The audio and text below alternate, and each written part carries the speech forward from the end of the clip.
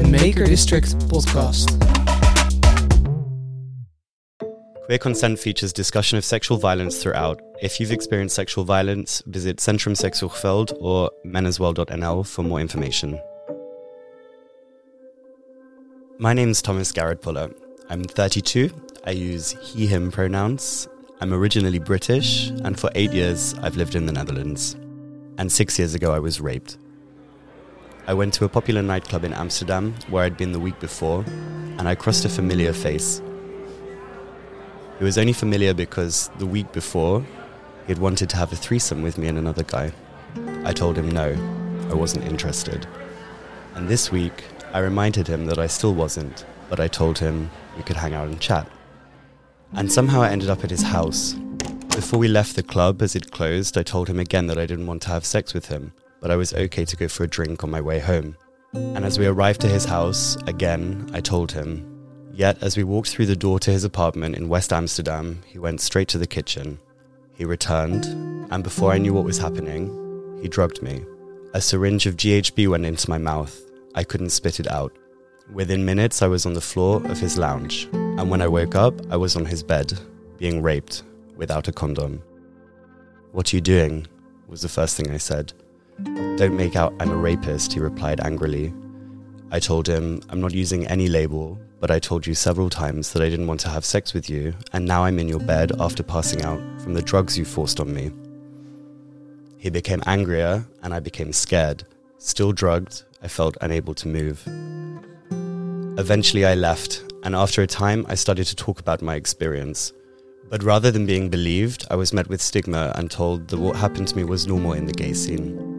This experience led me to launch the first organisation in the Netherlands for male and queer survivors of sexual assault.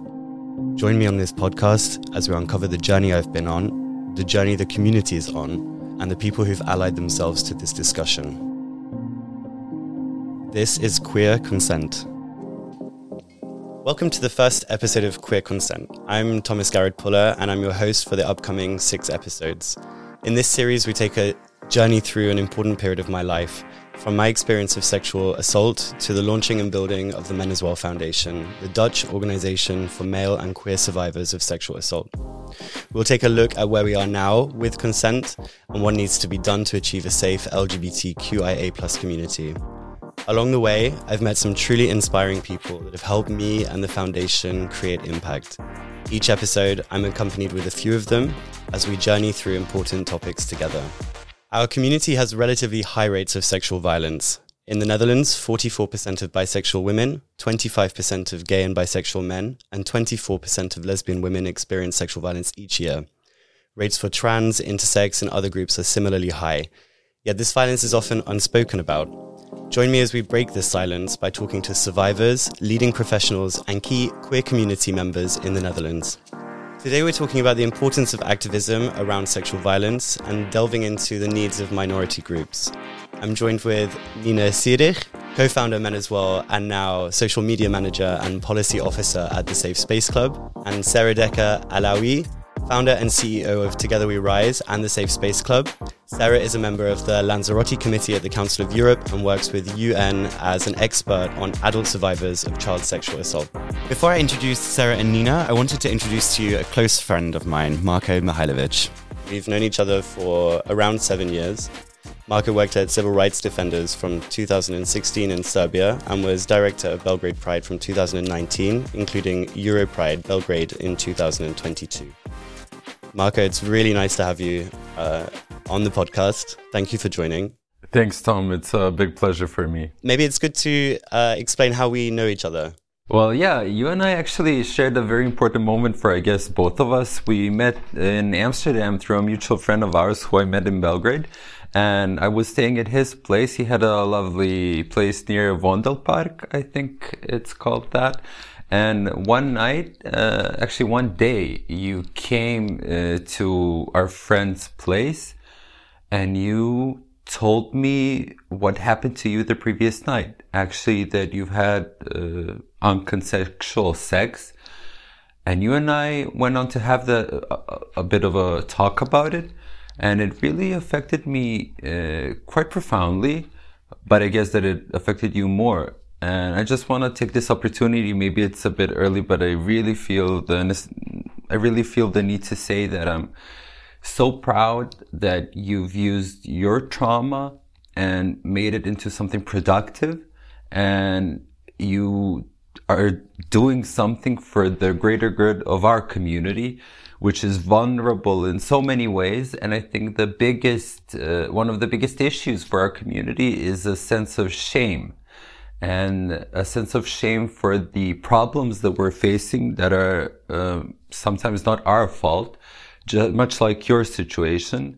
But I think it's so admirable that you grew from that situation, used it for the greater good. So I just needed to say that. So thank you, Tom. And I'm really grateful that we've grown to become friends. And I'm so happy that I've seen the progress that you're making, and that what happened to you, which is really bad, did not break you. It made you stronger. So just sending you lots of love and a great sense of pride for what you've accomplished and what you're yet to accomplish.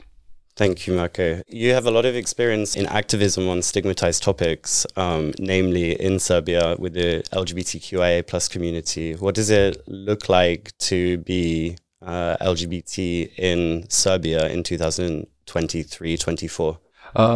Serbia is part of the Western Balkans, Southeastern Europe, one of the worst places in Europe when it comes to the recognition and the rights of the LGBTI plus community. And I was one of the very few people that had the privilege of having a loving and accepting family. I came out really, really early, at least for Serbia. I came out at 15 to my parents and my friends and my school. And I was really lucky to have support, which is not that common.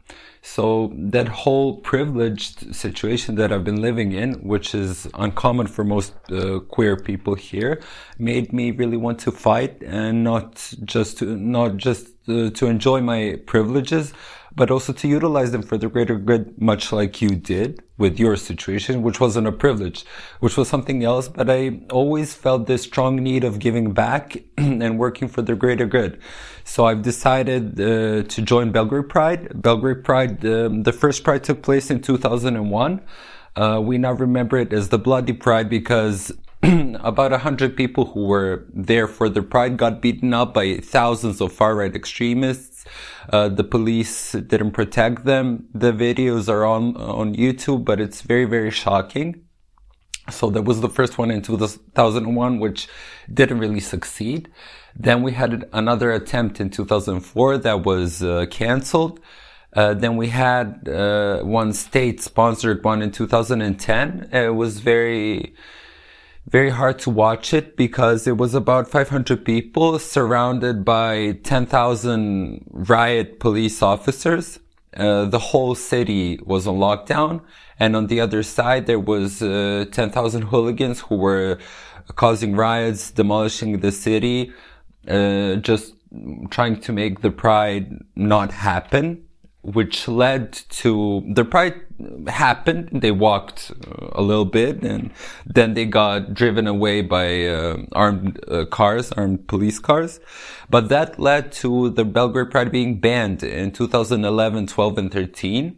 And even though the bans were deemed unconstitutional by the Constitutional Court of Serbia, they still went on. And then in 2014, we started having Belgrade Pride, which was peaceful, but yet heavily secured. And then I went there, of course. And then in 2016 was the first year that I was working Belgrade Pride, actually volunteering at that time. And I really felt that there was a lot of space for improvement. There wasn't a lot of young people interested in participating or being a part of the organization. And I felt there was a lot of things that we can do together to greatly improve it. And I really gave my best for 7 years. We needed to focus on empowering the community, on making Pride to destigmatize the Pride in Serbia, because there's a lot of hate both towards the community and both towards the Pride itself. And we had quite a few successful years. But then as things sometimes develop, things started scaling back, which was really bizarre because For example, last year we had Europride in Belgrade, which we won the right to host Europride in 2022. We won in 2019, and our whole bid was focused on empowering the community in the Western Balkans, which is facing a lack of legislative solutions, lack of legal remedies for civil partnerships, lack of recognition of our dignity. And for example, in Serbia, we've had hate crime in our penal code for 11 years now. It's been used only twice. So both the police and the prosecutor are not really focusing on the cases of hate towards the community. So most of the acts of aggression, both physical, verbal, and any other type of discriminative or hateful conduct is being simply allowed. So the funny thing, or actually the bizarre thing, is that since 2017, if I'm not mistaken, we've had a prime minister which is an out lesbian woman. And at the beginning, we felt that we finally got an ally that we needed, but that relationship turned really sour when she didn't do anything for the community, except she raised visibility, which came just by her being posted on that job. But her government didn't bring up any laws regarding same-sex unions or kids adoption, or the police started heavily protecting the Pride again, which... when they say they protect us, it just means they prevent people from attending. And then finally last year, the Europride was banned. The level of hateful discussions in the public were on the rise. The media became hostile again, and that led to a growth of number of reported cases of violence, hate speech, and discrimination, which this government has no desire to fix. From my perspective, living in Serbia, living outside of the EU, but still in Europe, living in a very poor country with a very low respect for human and any other kind of legal rights, I really think it's important for people who live in countries which have a far more working government, that you utilize all the opportunities that your countries offer you. For example, what you're doing with men as well is something that I think is really going to bring change, because you're tackling an issue that's both stigmatized within greater society and the LGBTI community, but you're still doing it. If we were to do it in this country, we would face severe obstacles, such as the government trying to prevent you from doing what you want to do, is raising awareness and fighting for better rights or visibility of sexual misconduct. So I really think it's admirable that you're going on, and I know that you're facing different challenges from what we're facing here. But I strongly believe that no matter where we geographically live or what passport we have, we're still one community that's historically misrepresented and historically been abused. And now we're trying to make it right. And there's so many things that we need to fix. But it's so beautiful when all of us work together. And you came to Europride, you saw what it was and how it was. And I just really need to state this one more time. It's really admirable what you've achieved. I know that you've been having limited budgets and that you've been really pushing yourself and your co-workers. So I really want to send a big shout out to all of you. And I really want to send my love to the community in the Netherlands. I just want to... to the people who are listening, I really want you to think about how we, from the Balkans, aspire to be like you, free, brave, and with access to the government. So do everything that is in your power to utilize the opportunities that you have, because they trickle down into countries like mine.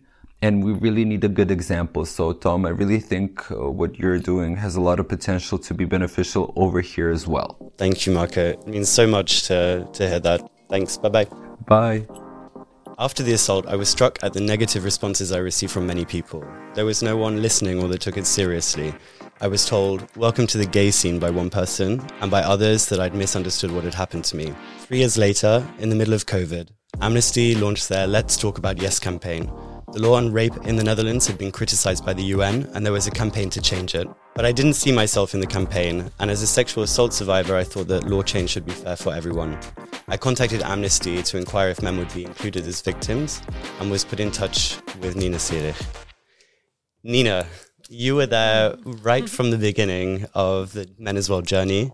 And you're actually the official co-founder of Men as Well. You've been a really strong advocate for male survivors of sexual assault from the beginning. I'm so grateful to have you here today. So let's get started. Nina, what made you get into activism around sexual violence? I never really thought I would, actually.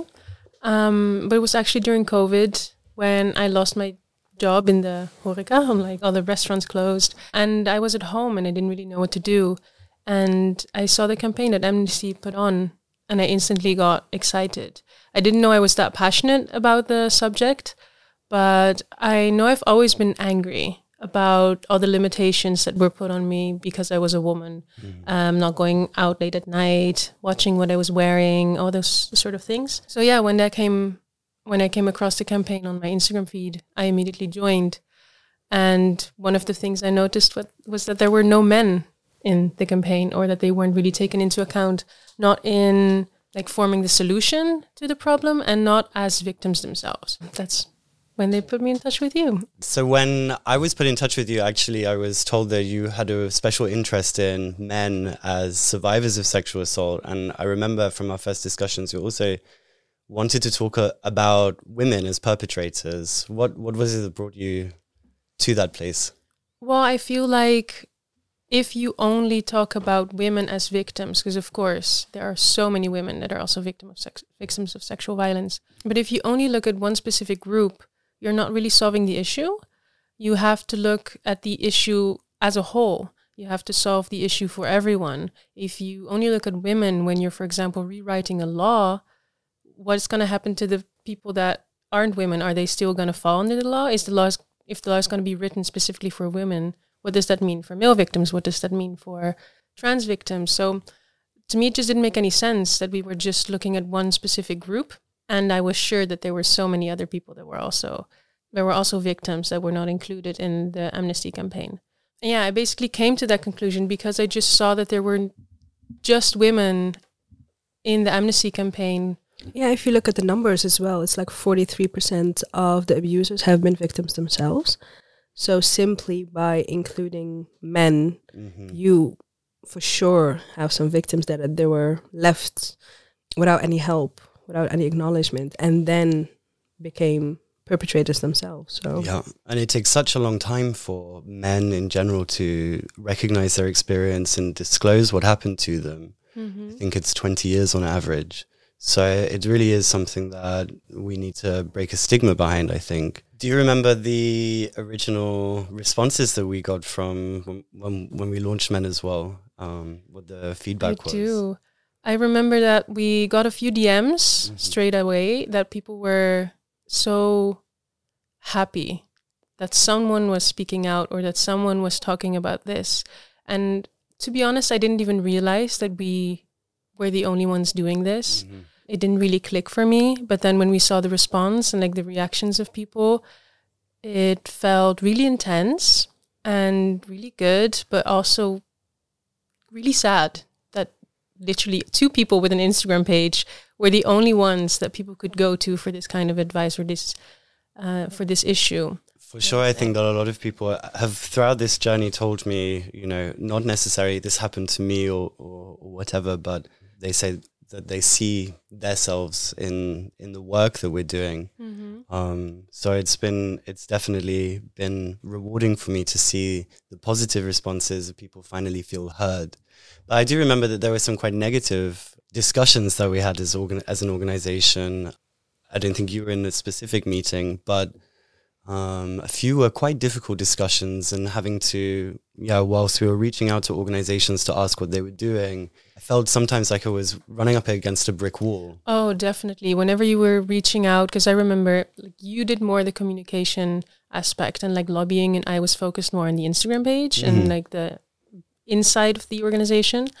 And I remember you telling me how difficult it was to even get a conversation with someone, that the first step was not to advocate for male victims. The first step was to tell people there are male victims and how that is an issue. And even for huge LGBT organizations, that was not something that they were willing to discuss. Mm-hmm. You really had to struggle to even like get a foot in the door. And when you did, they would listen, but then they would be like, okay, great. Like you do that. That's exactly what I really remember that I was told, okay, no one else is going to do this. You have to do it, you know? And that spurred me on to continue. But it's always tough, you know, a lack of support, I think. I'm glad now that we see these organizations beginning to take this more on board. This is definitely a progress, but it's been a lonely journey in many respects, you know, as a survivor of assault, having to convince people of the importance of this topic. It can be tricky. Sarah, you have been a little ahead of men as well. The Safe Space Club is a couple of years older than the men as well. What drove you to start your own initiative? Yeah, so I think our stories are very similar. So I've been a victim myself. To me, it happened when I was a child. And I think just like a lot of survivors of sexual abuse, it takes you a long time to talk about the things that happened to you. So it took me over 20 years to finally face what happened in my childhood. And then when I started to take the steps to get into healing and trauma therapy and all these things, I came across the fact there was such a lack of knowledge about what sexual abuse actually entails and how it shows up in the day-to-day life of the survivors of sexual abuse. So I found that there was not a lot of knowledge about sexual abuse, what it entails, how it affects its victims on a daily basis, but also that there were not a lot of places even to go to. And with knowledge, I mean, of course, the impact of sexual abuse, but also the lack of knowledge was about what it entails to heal from it. So the options for support were very limited. And it was mainly focused on trauma therapy and cognitive therapy. And of course, that's very important. It's not a step that you should not take. I mean, of course, you have to do that. But then you cannot cognitively heal from something that has physically affected you. So the fact that there was no knowledge was in like multiple instances was very clear to me. So that's why I decided to start the Safe Space Club. I thought, okay, somebody needs to fill in this gap because it took me so long to heal from this, and the journey was so lonely and so hard, and it was unnecessarily hard because I didn't have the information. And my whole goal was to just, it wasn't like to provide healing, the things that we're doing now. My whole goal was to provide knowledge and information about what sexual abuse is and how you can heal from it. And we did that just like you guys started, by just opening websites and Instagram and giving the knowledge. But then, of course, it was spiraled right away. It spiraled right away. And it was even that way before the whole Me Too in the Netherlands. But then after that, it was crazy. What is the approach of the Safe Space Club? So it's very trauma-informed and it's survivor-led. So to me, that's the most important thing. So we have professionals. So we have therapists, psychologists, and social workers who have experienced sexual abuse themselves. And the way we operate is that we have defined all these steps that you need to take to heal from sexual abuse. And then we made multiple programs that you can attend to actually make the first steps into healing. So we've seen, like, if you just had experiences, these are the things that you need: the information, the way it works, the support, the tools. And then if your steps, like if you did this part, then it's probably you're going to see these kinds of things that will start to come up in your life, and then have a program that suits that part of the whole healing journey. But also we've seen that people, because there is such a big taboo to talk about sexual abuse, We've seen that a lot of people don't have a support system to talk about these kind of things. So that's the thing that we offer as well, a small community where there is no taboo about these things, and we say all the things that you would like to say or that you were thinking, but you don't have the means or the actual knowledge how to put it out there. So that's, I think, what's important that we do. That's also something I struggled with the first couple of years. It was almost, I don't want to say victim blaming, but I had the impression sometimes I was cast as an angry victim. Yeah. And that was absolutely not what I was setting out to do. I mean, of course, I had my own sexual trauma, but I've never stood up and said, I'm doing this so that I can get a prosecution from the person that raped me. My intention is to make my community safer, because that was the most shocking part of my journey, that my community seemed suddenly to me very unsafe. I had a traumatic experience. When I reached out for support, it wasn't there. And I understand where that came from, because the knowledge of consent within the community is just so low. Education is heteronormative. We're not taught how to navigate these environments that are very different to straight settings. And really my motivation has always been, I want to be part of a community that is safe. And until it's safe, we cannot say it's a safe space. And so it's so important for me to have had people supporting from outside of the community as well, even when the community was struggling to understand what the messaging was. Yeah. To be supported by other survivors and other survivor-led organizations has really been... Yeah. But they didn't have knowledge of it, because I think a lot of times survivors of sexual abuse are being viewed as vulnerable. So I think it was very hard for people to see survivors who did not fit the bill and very empowered, and then advocating for, and then actually questioning the fact if I knew what I was talking about, So it was a very interesting process. And I think that it was, when I think internationally it's more accepted to have a survivor-led organization. Also internationally, I think the Netherlands is very hard, especially within the it's very hard to get your foot in the door anywhere else. So it's usually the big corporations, the big organizations that have a long-standing relationship, and I do believe that they're doing the best they can and they're doing excellent work. But I really think something is missing on the whole chain when it comes to mental health. And it's very, very difficult to get your foot in the door and be taken seriously as a victim. And that sometimes makes me really sad, because it actually explains how they view victims. So victims are not empowered, and victims need to be empowered by something else or somebody else outside themselves. But that's the whole thing. Yeah. And if you look at, for instance, Me Too, where did that come from? The movement and the shift in the social norms has to come from voices of survivors. That is, when you look at all kind of social movements, the voices of survivors has been mandatory in terms of achieving social change.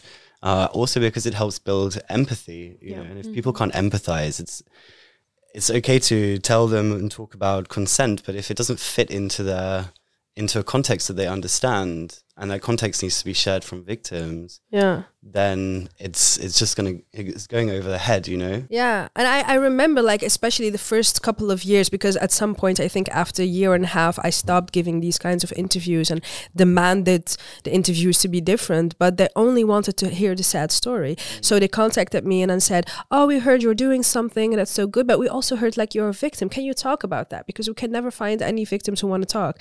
And then I made very clear every time, I said, yeah, we can do that, but as long as you mention my organization and what we're doing. And then there was not one interview that they didn't have to rewrite or to record or to how do you call it? To reshoot? Yeah, reshoot or something, because the focal point was always, oh, look at this little girl who had this terrible experience. And also doing interviews or being on TV in talk shows, it was always first victim and then director of. Yeah. So it was very clear to me how they viewed us, and I felt like even more necessary to do these interviews even more often, because I wanted actually to show all these survivors that are reading these articles that you can be something more than just a victim. Right. So and just getting that amended, having the people the press, having them to view me and victims in general in a different light and portray us in a different light was a whole process by itself. Yeah, I think there's a lot of weighting behind this word victim as well, and I'm always told, and if I'm talking in English, I've been told before at least, we don't use the word victim, we don't use survivor, we use people who've experienced. But for me, it's actually the stigma behind the word victim. I mean, victim is an objective status that you become when somebody rapes you. And it's often confused with this kind of victim mentality. But there's nothing victim mentality about setting up an organization and trying to change something. And I think that when you really minimize the skill set of people, my background is in corporate sales. So I have run projects and I have set up open stores for fashion labels. I'm perfectly able to run an organization and to diminish my capacity based on my experience, which lasted 30 minutes. I mean, it's a life-changing experience, but it's not life-changing to the extent that it mitigates everything else that you've ever been through and all of the skills and everything you've worked up. So I really feel like we need to begin to destigmatize the word victim, because it's okay to be a victim, and it does not mean that you are as troubled as people think you are.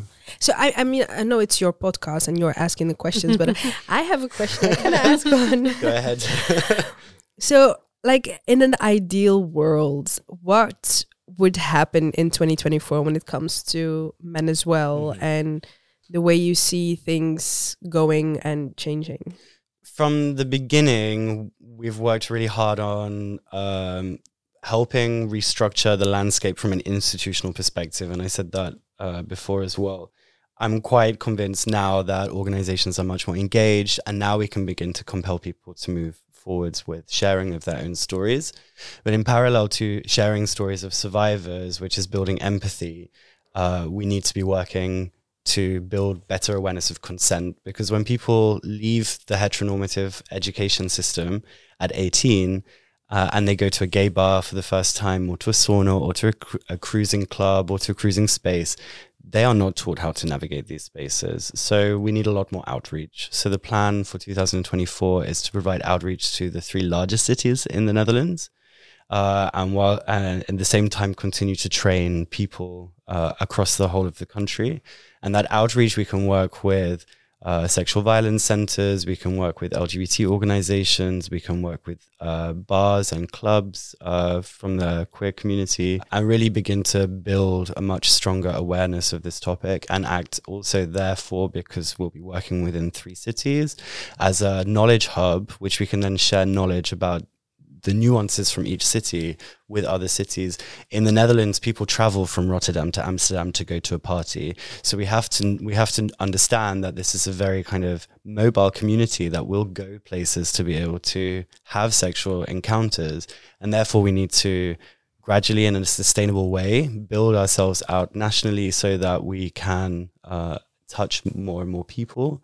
And that's necessary to do that through outreach and working really close grassroots approach with the community. So I do think that when it comes to doing your outreach work, I think this should be part actually of all these campaigns that are going on to more, I don't think normalize is the right word, but to be more open to the queer community, to the outside. So if you look at Paarse Vrijdag and all these kinds of things, we're advocating for this to be normalized, to have people being themselves, but then we're not giving them the tools. So I think it really, those 2 things, they need to go hand in hand. And I think these kinds of organizations need to, if you're one side advocating and campaigning for equal rights, then of course it's going to be more visible, and people will have the feeling like they can be more themselves, and they will maybe even sooner than they would before go to these kinds of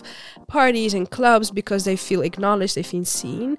But then not giving them the tools how to navigate these systems, I think it should be like, to me, it goes hand in hand.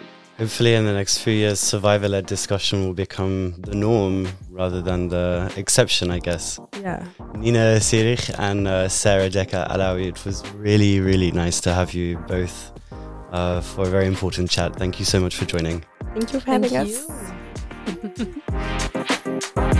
In the next episode, I'll be talking to Jeffrey Draal and Tessel Tinswege about their own books and experience of sexual violence and what it means to share your journey.